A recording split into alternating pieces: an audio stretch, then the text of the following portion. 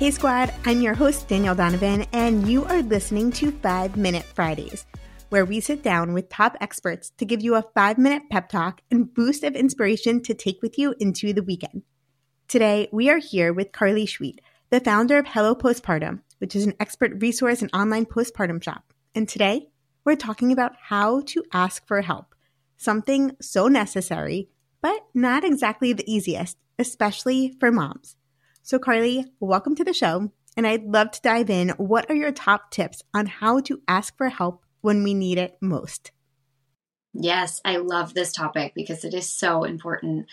First and foremost, you have to accept that you cannot do it all on your own. If you're the type of person who loves to strong arm, your way through life, or just feels like no one can do it right or as good as you, or it will be messed up, you have to just accept that you will need help and it's not going to be, quote, perfect or how you would do it or what you envisioned. Like, find comfort and peace with that first. And that can be really tricky for those type A, perfectionist leaning types. Give into it.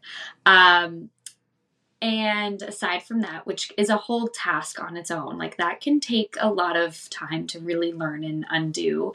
There's a tip that I shared on our Instagram a while ago that I love, and it's I feel and I need. So those two statements, first of all, they're I statements. They're really helpful. They come from a place of vulnerability.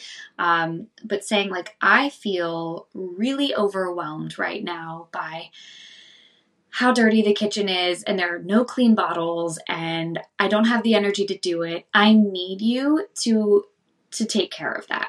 I need you to handle it. I need the bottles clean by 2 p.m. the baby's next feed. Like, get super crystal clear. And I love the idea of leading with this emotion first.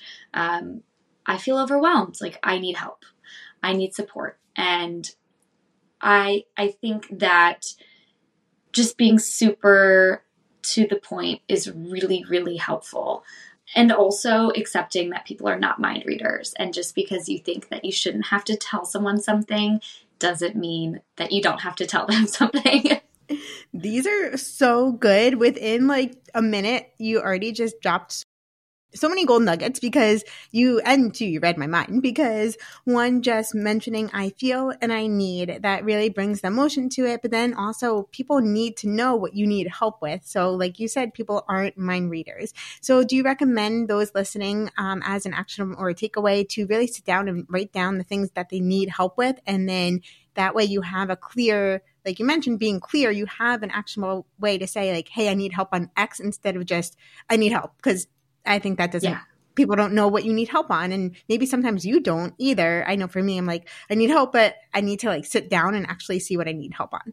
Yeah, I think if that's helpful for you, definitely sit down and get clear on it, and every piece of help that you're asking for or support or someone to just carry their equal load, right? I always have trouble with the word help because it's like, that implies it's all my responsibility to begin with. Like, I just need someone to carry the load with me. Write down an emotion with that about how you're feeling when that's not happening. Because I think when we talk about it, this is something I'm personally working on, when we talk about our emotions and how we feel about something when it's not getting done, when we're not getting the support that we need, it really just opens up a whole other level of vulnerability. Like, you're not nagging. You're really putting yourself out there and saying, like, this is how I'm feeling because of this right now.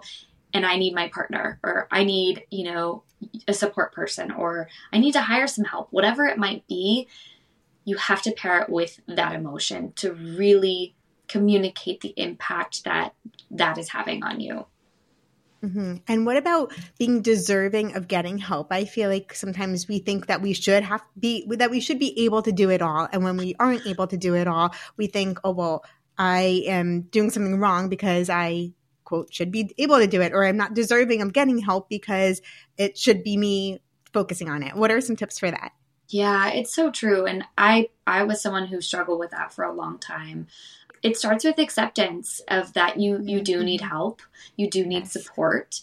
You're deserving of that. And for a while, I felt like I have to be making X amount of money to get support. I have to be X amount of busy to get support. And it's like, no, actually, like you need to get really clear on your priorities.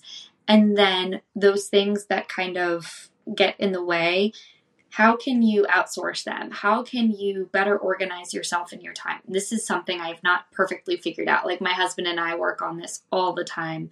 How can we be more efficient? How can we, split up our roles in the household and as parents better or more effectively? So I think it starts by getting really clear with your priorities.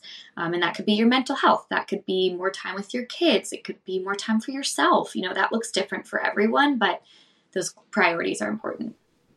So good. Getting clear on the priorities and focusing on the I feel and I need statements. Carly, I love the 5-Minute Fridays because it gives just such a good pep talk, inspiration, and reminder of that boost that we need to feel our best and unlock our full potential. So there you guys have it, 5-Minute Fridays. And to connect more, I'm over on Insta at @thesquad_co, and Carly is over at Hello Postpartum. Cheers and happy Friday.